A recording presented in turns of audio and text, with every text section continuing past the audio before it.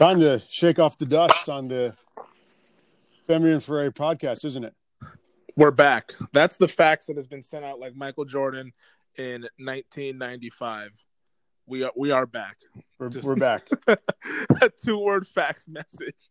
And we're wearing number 45. We're coming back as the number 23 version. Yeah, because there's so much ill will associated with the number 45 lately. I think I'd rather stick with 23. Well, very well played there, Mike. with that joke. Yeah. Welcome back to Femi and Ferrari. Of course, the usual suspects here, Femi and Mike. And you can find us on Apple Podcasts, Google Cast, Spotify, whatever your choice is. But wow, I mean, it's been a while, Mike. We've been obviously busy. The holidays came and went. Right. And schedules kind of got all flipped up topsy-turvy and stuff. So we weren't able to record these as frequently as we used to do earlier in the fall. And by that, I mean, we didn't record them. But it's good to be back here. A lot has changed since we last spoke on the podcast. But clearly, everyone has the Seahawk blues here, unfortunately, as the Hawks have been knocked out of the playoffs earlier than expected, losing to the Rams in the wild card round. Yeah, it's always such just a thud, right, when that happens. We as fans or Seattle sports people have experienced that high of getting to the Super Bowl and how you're that one team that doesn't end disappointed. That seemed like an eternity ago. We've realized what it's like to go to that Super Bowl and lose, but still be in the mix all the way up until February. Then a week later, spring training starts. And then you've had what we've had the past, 6 years or so, first or second round exits. And it's just disappointing because I don't know about you. I'm definitely a seasonal person as far as I enjoy the spring and summer a lot more than wintertime, especially around here. And I know Seahawk football always gets me through. So when it's suddenly done, I'm like, great. Here's January. and it's been quite a tumultuous month just in regards to the whole world. So when you needed Seahawks football the most, they ended up stopping. Yeah, no, it's suddenness, I think, was like the key word that came out of the Saturday night press conference after the loss to the Rams. And even in the Sunday morning or Sunday afternoon exit interview press conferences the following day was just that obviously no team that's entering the playoffs goes in expecting to lose in the first round, but especially the Seahawks team. I mean, they won the division for the first time in 4 years. It was starting to feel like maybe things were clicking, but then at the same time, they weren't, and we'll get into that here shortly. But at least on the surface level of the success they had in the month of December, winning 4 straight to end the regular season, including that division-clinching win over the same Rams, who they ended up losing to 2 weeks later. It felt like maybe they were on the cusp of making one of those deep playoff runs, and for it to end, especially at home, you talked about the other playoff losses over the last 5-6 years of being out in the first or second round. Those all happened on the road. This is the first Hawks home playoff loss since 2004 when they lost to the Rams. Go figure. But I think the fact that they were at home against a team that had health uncertainty at quarterback, to say the least, and a division rival, and it's just like you mentioned, I think you can't put it better than just a thud. Right. And you saw them kind of going in different directions as far as the defense and the offense. And I think what's interesting to see, we won the last 4 games. And granted, they did. However, it seemed like every one of them was a struggle, and you started to see the cracks in the offense. And it was weird. I was thinking about it today, knowing we were going to be talking. Do you think the Budda Baker interception in Arizona was the pivot, where that had been kind of a bunch of the turnovers and that they ended up losing? And there's nothing more. There's nothing that drives Pete Carroll more crazy than giving the ball away. And I just wonder if it seemed to be a bit of a shift coming out of that.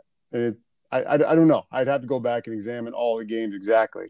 But, that's when they began to struggle a little bit. And then, I guess comes to find out there was a big difference between running the ball and throwing the ball.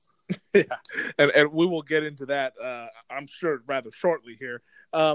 Would I say that was the pivot point? I would not, just because the following week they went and put up 37 on the 49ers. And granted, it was a depleted Right. 49ers team that they had their injuries all throughout the season, but they still played kind of the same brand of football that we had seen in the first month. To me, the pivot point happened the following week, that game against Buffalo, because I know you talked about the turnovers and like taking sacks and all this stuff. I mean, I think Russell Wilson was sacked, I want to say 5 or 6 times in that game, and he had turned the ball over 4 times, I believe it was, 2 interceptions and 2 fumbles. So I think that game in particular, especially the way that Pete Carroll spoke after that game, saying, I didn't recognize the team that was out there. And I think that was always one of the things that really stuck with me, because, Pete's always optimistic and stuff like that, but you never really hear him say, I don't recognize that team. Like, they, regardless, win or lose, the Seahawks usually play their way. They have their style, their philosophy of being a physical team, fast hitting, running and hitting. That's what they love to do. But for him to say that, I think maybe after that game on the flight back from Western New York, maybe is when he thought that, okay, we need to change, and we need to change right now. We have to stop turning the football over. We got to protect the defense. Because if you remember, it was the following week to where the defense then played its best game of the year against the Rams, even though it was in a loss. Mm-hmm. And the first few drives of the game, it looked like, oh, wow, here's this defense, can't get a stop. But after that, I think the Rams only scored about like 10 points in the second half or something like that. And they didn't score very much. It was that second half. They pointed to that quite a bit, yeah. And from that point on, you saw the defense kind of taking that step, and they talked about the accountability meeting and all that stuff, and how guys really dialed in and talked about what they knew about the scheme and all that stuff. So I think there was a pivot point, and if there was one that I could point to, and usually we're probably simplifying it. I mean, these things usually take over time. They gradually end up this situation the way it unfolded. But I think if we were to point to a pivot point, I believe it was that game at Buffalo when they lost 44-34, turning the ball over 4 times. Yeah. Yeah, but it's I think you could look at different things that would grate on you. And then as I look at the schedule, that Giants game, I think, was telling. While they came back and won their last 4, I think it showed that they were susceptible to losing in some of the cracks in the offense from a team that maybe just came up here and was dialed in, studied some of those weaknesses really well. It was a low-scoring game. They only got 12 points. But it seems to be, it doesn't matter if it's Darrell Bevell. It doesn't matter if it's Schottenheimer. It just seems like sometimes the offense is like that lawnmower. You're just trying to start. You just want it to get going. You want it to start on the grass and start cutting right away. Why does it take so long just to get it going? And why does it seem to be a problem that goes way back to when Pete Carroll first got here? Like, for a long time their opening drives were always 3 and out for like years. It was rare that they would score. And we started to see the first 5-6 games of the year where they actually could score or bring it down and get a field goal. But I don't understand. Why is it that hard when you see other teams? I remember we were down, played the Rams week 2, it was about 3-4 years ago. And Pete Carroll was doing the post game, says, well, it just takes us a while to get going. No, it shouldn't. It shouldn't take you a while to get going. You have your spring. You have, longer versions of the off season. Of course, this year was an anomaly, but you have training camp. You have 4 preseason games. Why in week 2 would you say that your team just needs a time to get going when you have a veteran quarterback? I mean, can you make sense of that? Because I can't, and it befuddles me year after year. It makes no sense at all. And I don't know if it's the mentality of what he's preaching, because we hear him say it, that you can't win the game in the first quarter, you can't win it in the second quarter, you can't win it in the third quarter, but you can win the game in the fourth quarter. So I don't know if from preaching that so much all throughout the training camp and then practice week and then preparations and meetings and all that stuff, that maybe his guys just come out flat and say that, all right, well, we'll make sure that we're in the game in the second half, and then we'll turn it up. Because, I mean, you mentioned the slow starts. It's happened in the regular season. It's happened in the postseason. The first postseason game for Russell Wilson, they got down, 14-0 to Washington. And then the Yeah. next week they got down, I think it was like 20-0 or 20-7 or whatever it was the next week in Atlanta. And then, 2013, there's the NFC title game at home against the Niners. First play of the game, Russell Wilson fumbles the ball, and they're down in that game in the first half. And then obviously what happens the next year against Green Bay in the NFC title game. Yep. This is then the next year after that, then there's the Carolina divisional round game where they were down 31-0 or whatever the score was. Like, this is something that has consistently just been a thing for Pete Carroll's teams. And I get that, like, yeah, you probably can't win the game. More often than not, you can't win the game in the first quarter. But what you can do is you can dictate the tempo of the game. And you can decide that, hey, this game is going to be played on our terms because we started fast, and now we have control of this game. We get to play how we want to play. We're not playing catch-up mode. Right. And it almost feels like they like playing catch-up mode. Well, like what you just said is what I was going to say. To add on to that is that Andrew Whitworth said playoffs are about imposing. He's the left tackle for the Rams. Came back to play last week. Very veteran guy. He goes, the playoffs are about imposing your will on the other team. Well, if you're getting knocked around for 3 quarters, you're not just going to suddenly start to impose your will. That team's got momentum, confidence. They're figuring things out. They're wearing you down. Why don't you impose the will right away? I mean, I know that's something that, yeah, hey, we can win in the fourth quarter, but why don't we play every quarter like the fourth quarter and just absolutely pound teams? And Russell Wilson has said those exact words you just said, Mike. Right. He said it in the offseason. Why don't we need to treat every quarter like the fourth quarter? Yeah. So it is a frustrating part, I think, for Seahawks fans or people that watch the team. And you and I probably, we watch a lot closer some things than other people just because we're constantly surrounded by it and, want to see how certain guys respond in situations. But I cannot figure that out. So it's the biggest mystery. And will the new offensive coordinator, like, I know Pete wants to run the ball, but you had some chances against the Rams. You weren't running the ball effectively. And I just think, like, Russell's older. They had this magic time when Russell could run and keep the defense off bounds. Do we play this guy to run? Do we play him to throw? Whatever. You kind of had them in this, like, defensive purgatory because Russell Wilson was your quarterback. And then as he gets older and they want to protect him more, that's not happening as much. So they're not experiencing that success, and they got to go ahead and run it between the tackles. And that's what they need to do. And those are the type of runs they need to have, because if you notice, anything they tried to break out to the perimeter the last month was terrible. Yep. I mean, run it right up the middle. And I'll never forget, I probably brought this up before. It was just a regular season game 2 years ago. DJ Fluker was in, just demanding they run the ball to his side. Offensive linemen love that stuff.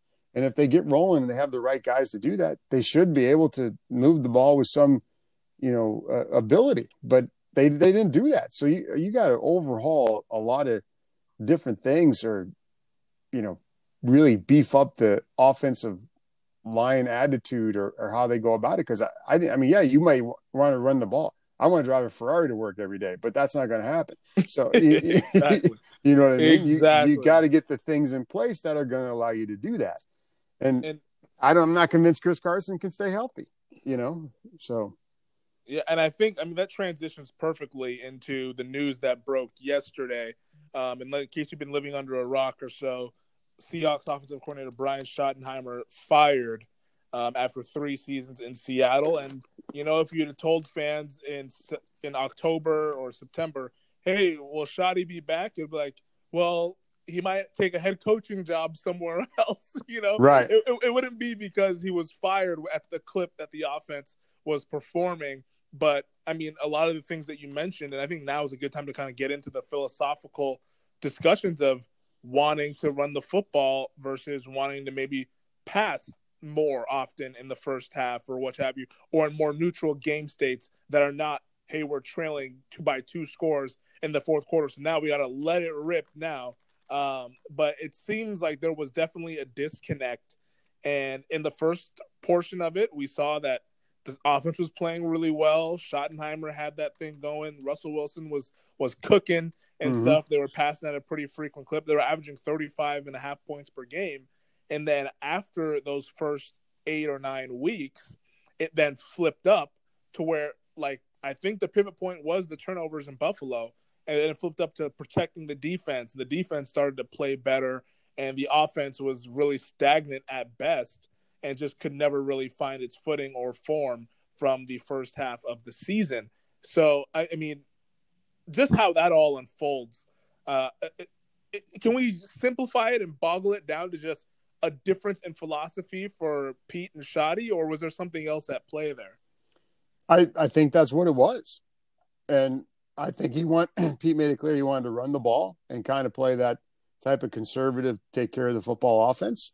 He made that clear. I'm sure the pick six in the game on Saturday probably kept him up for 2 days leading up until that Monday press conference and into a meeting with Schottenheimer. And, you know, as grown men with respect for each other, they probably just said, you know what, this isn't going to work for me. I mean, but then that leads me to say, so is the only offensive coordinator that is going to work well basically a yes man for Pete Carroll, or will he bring something new to the table and something different, or are we just going to see the same type of thing again and again? Yeah, that's the interesting question. I mean, because at least from where I'm standing, I don't think you would want your offensive coordinator to be a yes man. Like, no. You want some differences in opinion, some just diversity of thought of like, hey, Pete, how about we go about it this way? Or I think they're weak at that. I think our guys can attack this sort of weakness for them. I don't think you'd want to just have a yes man, but, you know, we've now seen coordinator number 2 here for Carroll, whether it's Bevel and now Shotty. And by the end of their time period, the offense has sputtered out because of a difference in philosophy and just in terms of how they go about playing offensive football.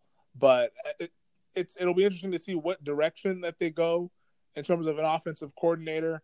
But I think with the way Pete's comments were, and you touched on them a little bit there, but him saying on Monday that we need to run the ball more effectively, but not just more effectively, we need to run it more frequently. Mm-hmm. We need to run it more. And I know a lot of fans really groaned when they heard those comments. And I think that's going to be kind of the number one, I believe, checklist or checkpoint rather for hiring a coordinator for Pete Carroll is, hey, how often is this person willing to run the football, and what are their beliefs in terms of how you go about scoring points? And is it offense or running the football that allows this team to be successful, or is it throwing the ball or using the weapons that you have in Tyler Lockett and DK Metcalf? But I think that definitely is probably at the top of the list in terms of requirements for whoever's going to be calling the plays. I think and to take that a little deeper, you know, and get into these players' heads a little bit. I know that, you know, receiving yardage during the Marshawn Lynch era, and when that kind of pounded on the ground offense, the receivers didn't have huge days. Doug Baldwin wasn't walking away with 150 and 2 scores. I mean, you know what I mean? It wasn't a regular thing. And if you're DK Metcalf and you're kind of in this system, are you going to want to be in an offense where they really don't highlight the receiver that much? I mean, because by the time he gets to be a free agent, I mean, he's going to want to go play for the Chiefs or somebody. You know what I mean? I mean, honestly. And then if you're Russell a step further, is this congruent with his offensive philosophy? Does he want to run the ball more? Does he want to be a game manager, or does he want to be that superstar heaving 50-yard bombs to DK Metcalf and David Moore and who knows whatever other receiver they might get with one of 4 draft picks? Yeah, that's you know what I mean. So I don't know. I mean the culture, kind of the way they do things here, definitely appeals to players. But will that lack of offensive flash not appeal to players, A, staying, or B, wanting to come here? I don't know. Yeah, no, I think that's it's the most interesting, once again, talking point heading into a Seahawks off season. I mean, this time last year, everybody was talking about, are they going to let Russ cook? And that became an old national phenomenon about letting Russ cook. And after making some progress in the first 6, 7, 8 weeks of the season, and now it feels like we're back again, are they going to let Russ cook, or is this going back to kind of the 2018, 2019 pound the rock philosophy that Pete was kind of joking about in training camp, but ended up coming to fruition towards the end of the season? I know, it's like they took the chef hat away, put it in the closet, said no more. Exactly. It says, all right, I'm shutting off the electricity, no pun intended, and we're just we're no longer cooking. The kitchen's closed. Right. From here on out. They're microwaving everything. No more cooking. Exactly. Exactly. And that's you hope that's not the case. You hope that they can find some sort of middle ground, because with the pieces that they have here, you think this is a team that can maybe contend. I mean, I was always a little hesitant on them being like up there with the Super Bowl contenders, but I mean, whenever you have Russell Wilson, you feel like you have a chance against anybody in any game. So they're not very far off. But it feels like they're definitely just it's a frustrating time now for Seahawks fans. But some of the other news that we heard during the week that's Hawks related is John Schneider not going to Detroit, and in fact has signed his extension to remain as the Seahawks general manager through the 2026 NFL draft. So think about that for a moment. You know, Jen Lawson, our 11 o'clock producer, is a Michigan native. She's a Lions fan. And she, I did not know she was a Lions fan. And so she told me, she goes, oh, we were hoping we would get the Seahawks GM. And then I was thinking about it. And you still there? Oh, okay. Yeah. No, you're so quiet. So quiet. It's like, and we're doing this remotely. No. Listening intently. So I thought about this is, okay, so he, let's say the Lions thing was legit and they were interested. And I had read some things that they said that if they flew John Schneider to Detroit, that they would have to give him as much money as he wanted to make sure he would not leave Allen Park, which I guess is where the Lions train. And, he could have made a lot of money. Could have been back, not far from home, because he grew up just outside of Green Bay, be back in a division where he grew up in, right, as a talent evaluator. And my thought was, okay, here you have the Seahawks, who have 24 unrestricted free agents, a handful of restricted free agents, 4 draft picks. You have to navigate re-signing Jamal Adams, a salary cap that's going down, and a quarterback that makes $35 million that bites into that salary cap.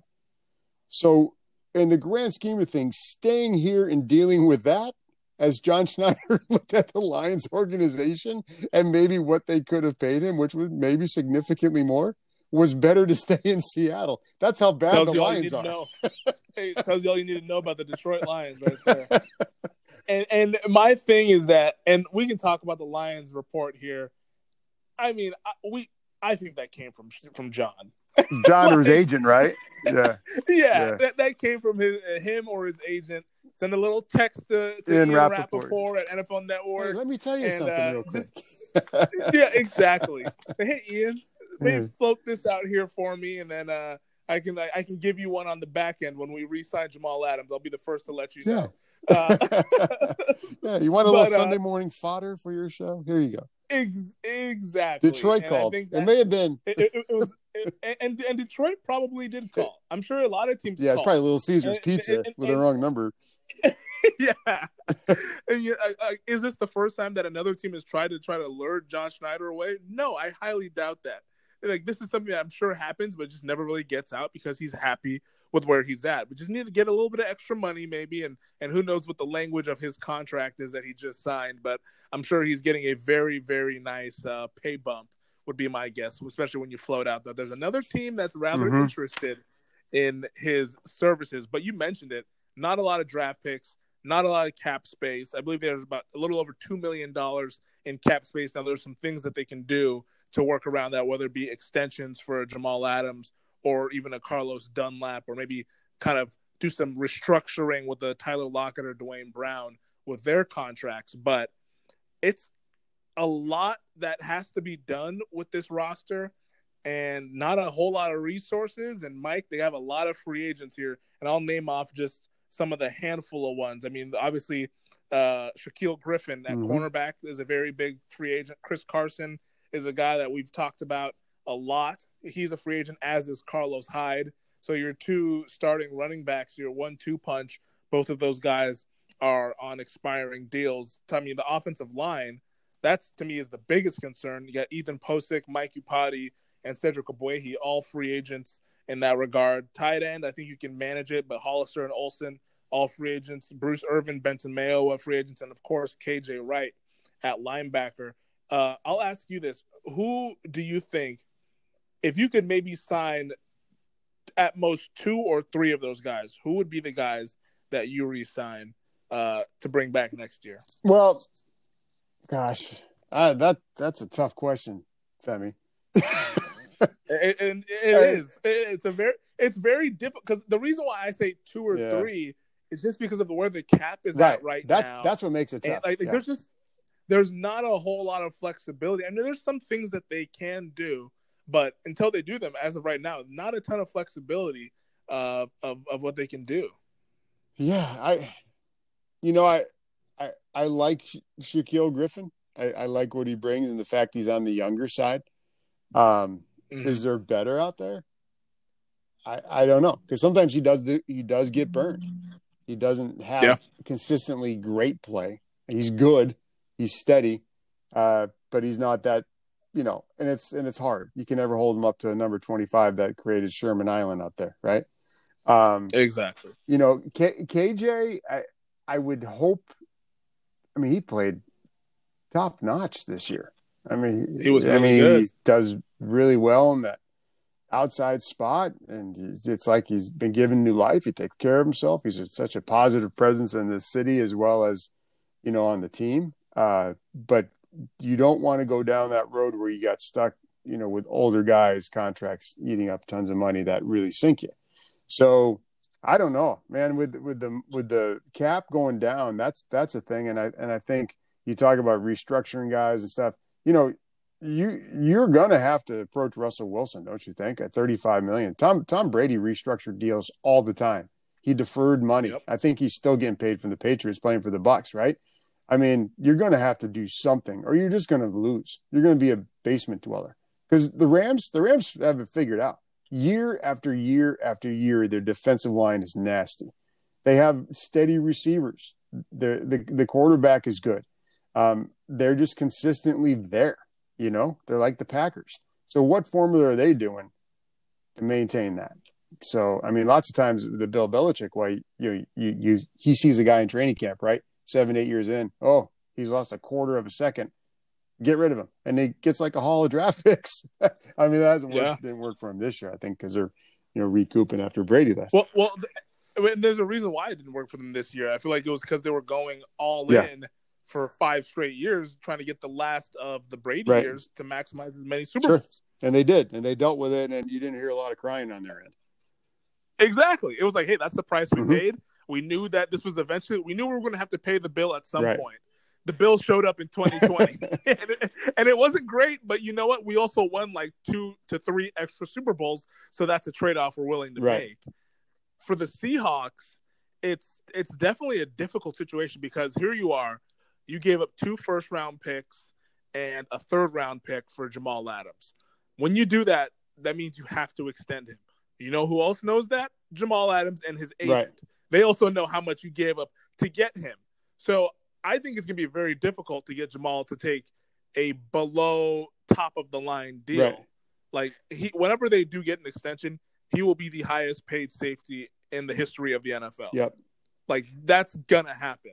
So, like, just get ready for that one to happen. So, with that, it makes it so difficult because of how much you gave up to get him that, I mean, I'll just say it off right now. I mean, like, Chris Carson, I don't think you can re-sign Chris Carson. Nope.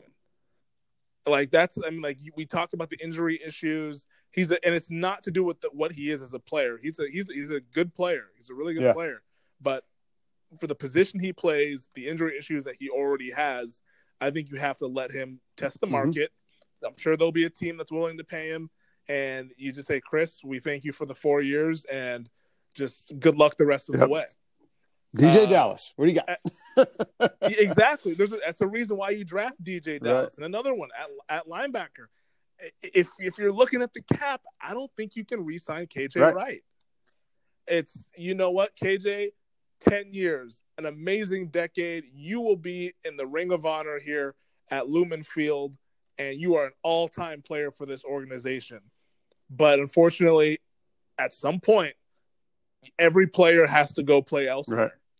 And KJ is still playing at a pretty high level this year, showed that he should probably have a decent-sized market. I'm sure he'll be able to get picked up at a number of places, especially with a lot of the cover three kind of defensive coordinators getting jobs all over the league, that you just got to let him walk, because that's the reason why you drafted Jordan Brooks in the first round. And he played well.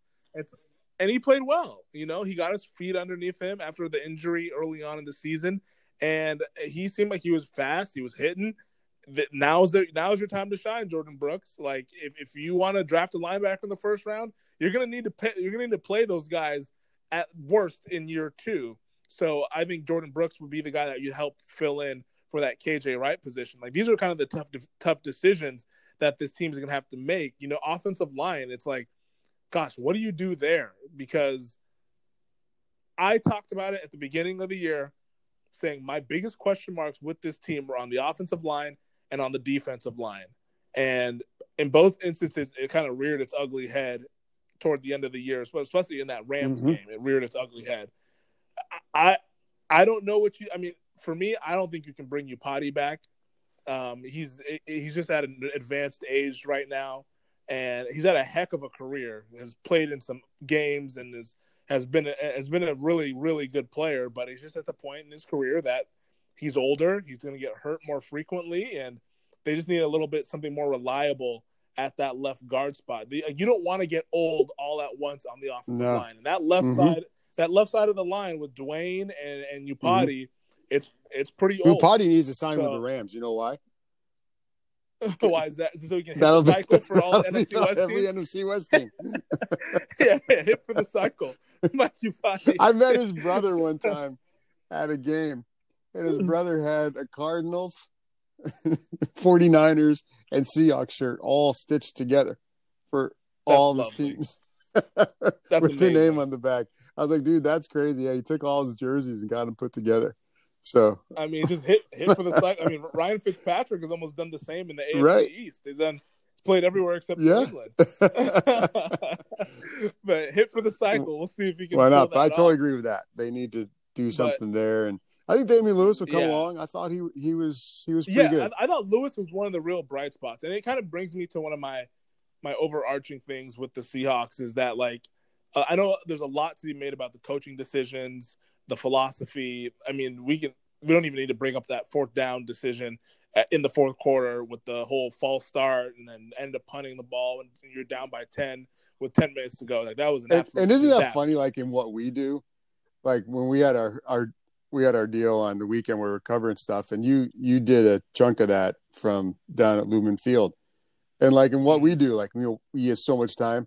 Like, for us to explain everything that went wrong there, that's like almost a whole sportscast, which is why it was really perfect you did it. Because I was just like, God, do I have to do that?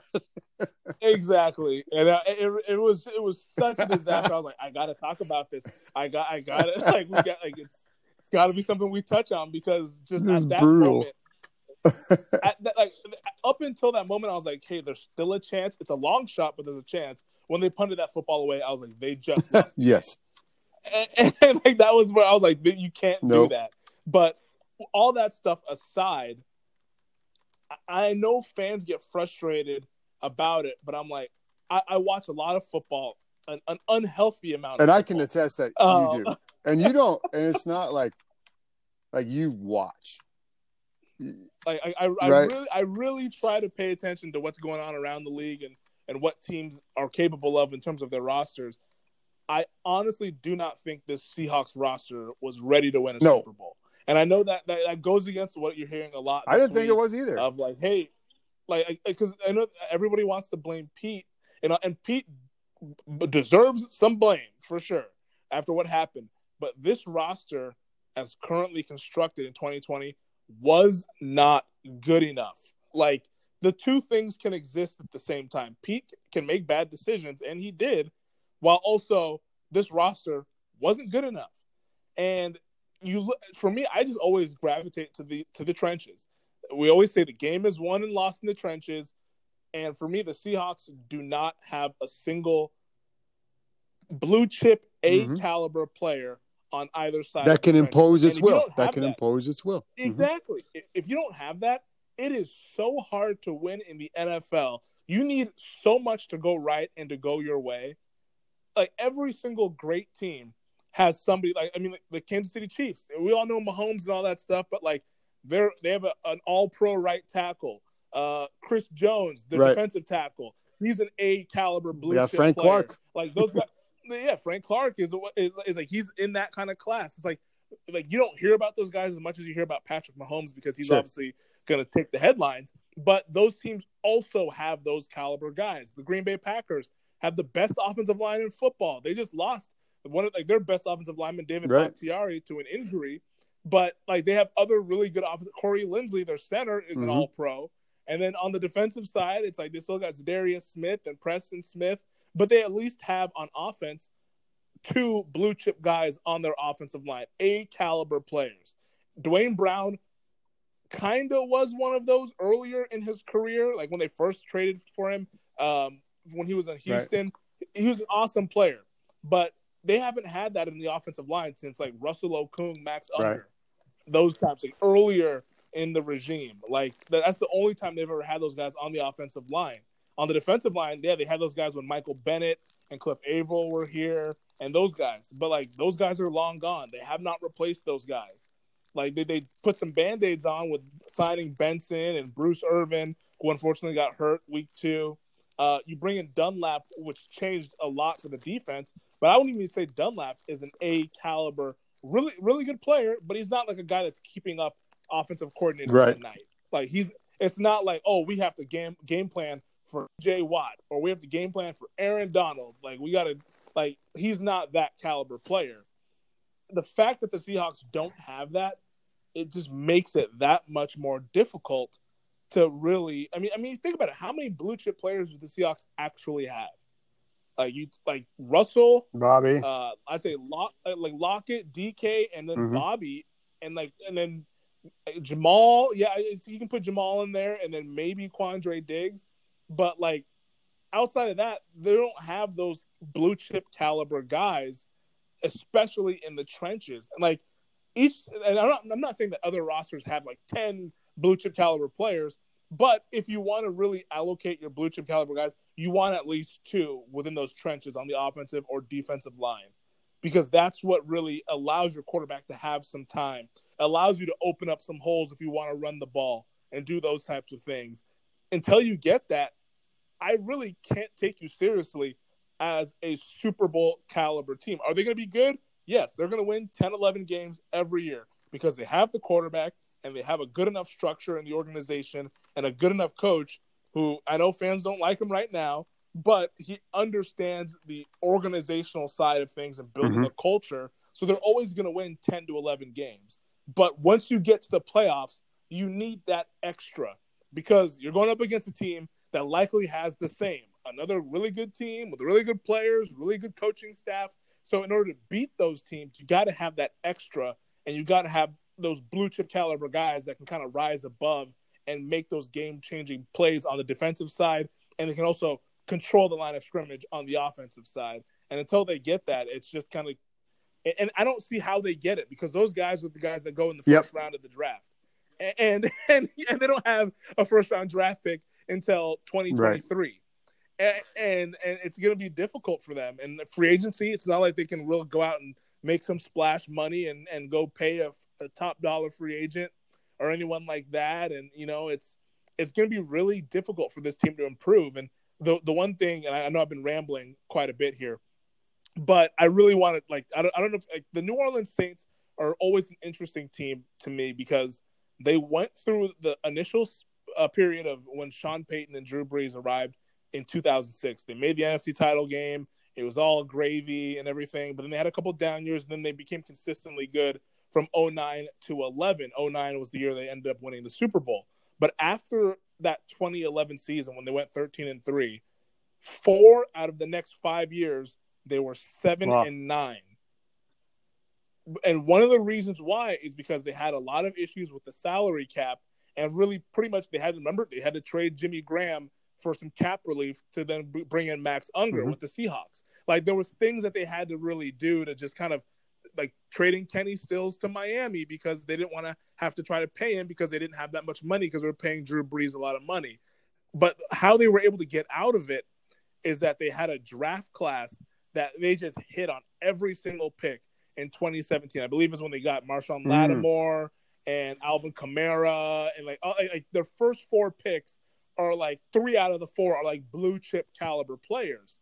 And it's almost getting to a point where for the Seahawks, it's like they've pinned themselves into this corner with this Jamal Adams trade. And to kind of bring it back to that not only did you make the trade giving up the draft picks, but it's also going to hurt you from a salary cap standpoint that John Schneider and that extension, you've done a good job. You've built a winner, but your toughest job is ahead of you because right now it's not looking that great in terms of how they can improve this roster to get to actually where they want to go. Yeah, it's a huge. I mean, you really summed it up there. I mean, that hit on a lot of spots for sure, and it is concerning because the definitely with the 4 draft picks, and I am a big fan of Jamal from the standpoint of his energy and what we do is press conferences give you great stuff.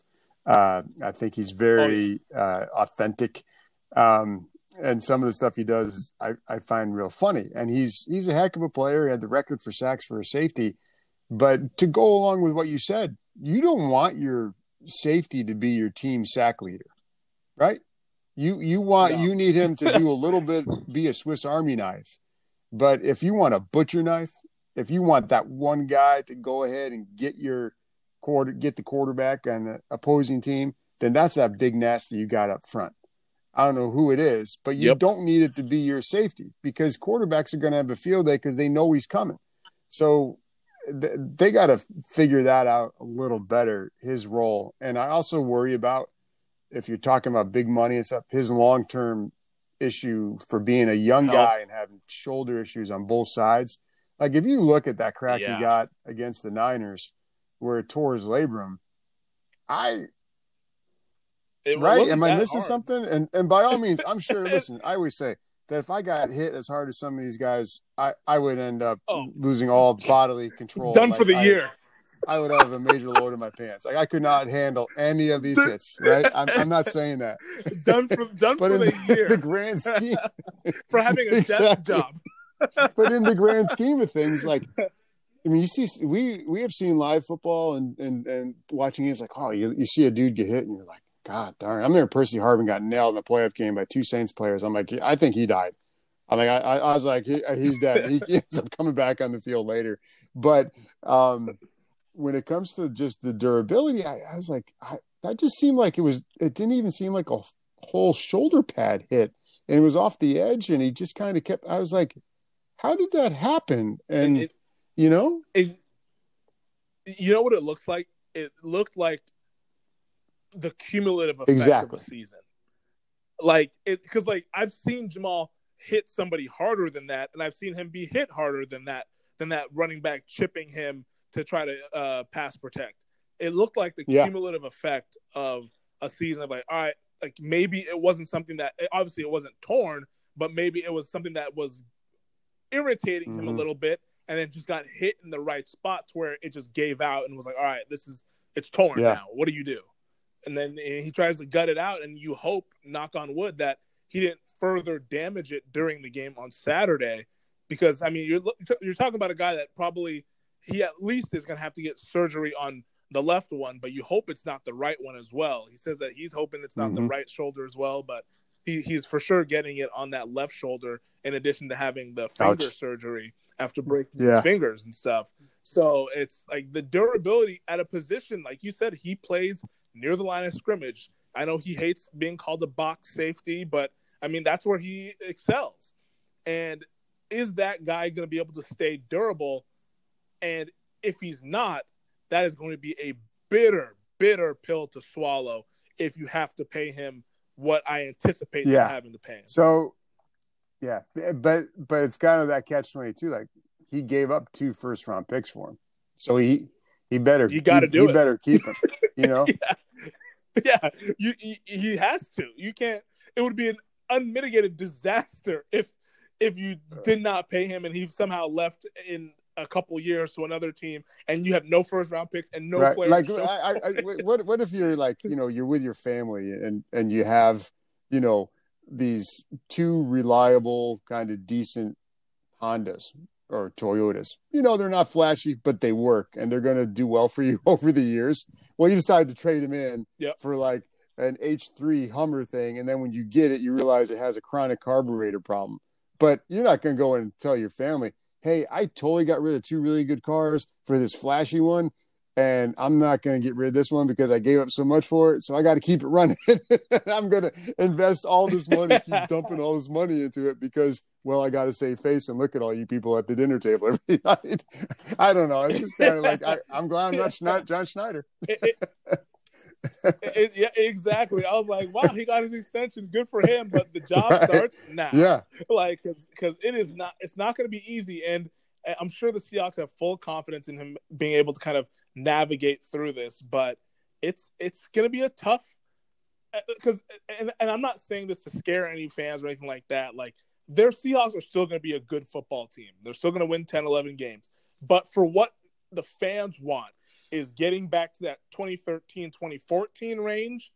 It's going to be tougher to break that ceiling with the current cap and resources they have with draft picks over the next couple of years. That's what I'm talking about, is that will they be able to do more than what we just saw? And from what I can see from my vantage point, it's going to be difficult. 100% agree. So should be fun. We'll see. Maybe next time we talk, they have an offensive coordinator. Or who knows? We'll see. Maybe it comes off one of these playoff teams. I don't know. Or Doug Peterson. Yeah, who knows? It could be Ferndale's own Doug Peterson. Never know. Come on down. Never know. It's going to be. And last offseason, really, it didn't really seem like it was very fascinating going in, but this offseason is going to be very, very fascinating to see how they go about it, what they do with the draft. We know they love draft picks. They only have 4, so how they go about. They only have 1 top 100 pick this year. And that which is mind-boggling. Yeah, isn't it at 60? Isn't it 60? 4 or 5. I think 59. Pick 59 is the only pick they have, and then I think there's like 120 something after that. So it's gonna be that Thursday when we get that draft coverage. I mean, we'll be ready on deck. You never know, they could trade in. They could trade into the first round. I doubt that would happen with the limited resources they already have, but you never know. But Friday might be a quick day as well with only 1 selection. But, you never know. John Schneider's always got a couple things up his sleeve, and when you think he's going to zig, he zags. So obviously should be fun to watch.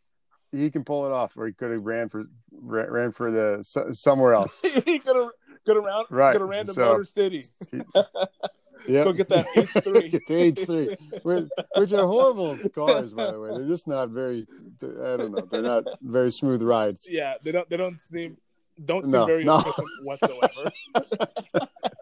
Sorry for anyone who has an H3. That's kind of funny because you and I are both Toyota drivers, so that's right in perfectly.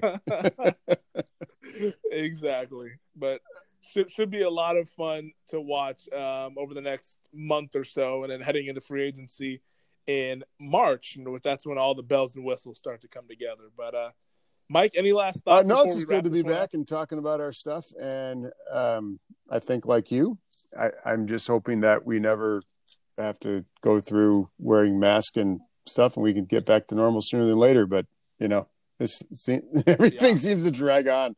So hopefully 2021. Yeah, I was like, the last Seahawks game you saw in person was that Packers divisional game, right? Yep. Wow. Yeah. Well, hopefully we can change that in 2021. So I don't know. We want to get back to normal, so we'll see what happens. It'd be nice to cover hockey. I kind of envision us look at Climate Pledge from our office, right? We see it just sitting right there. I'm like, I can't wait to do that night when they open up, and I hope we got screaming fans around us, and Femi and Mike are sitting there with doing a little co-anchoring coverage from inside, and that's what we got to do. How fun would that be? That's what we got to do. Puck drop in October. Hopefully people be in there and stuff. We gotta get things right. So see what happens. All right, buddy. Well, stay safe out there. Everyone listening, stay safe. Like we always said, subscribe, rate, and review to the podcast, and let us know your thoughts if you want on what the Seahawks outlook is here heading into a new off season. Unfortunately, too early for the Seahawks there. But yeah, as always, thanks, man. Femi and Ferrari, we'll catch you next time. And Always always see you, good buddy. chatting with you, Mike.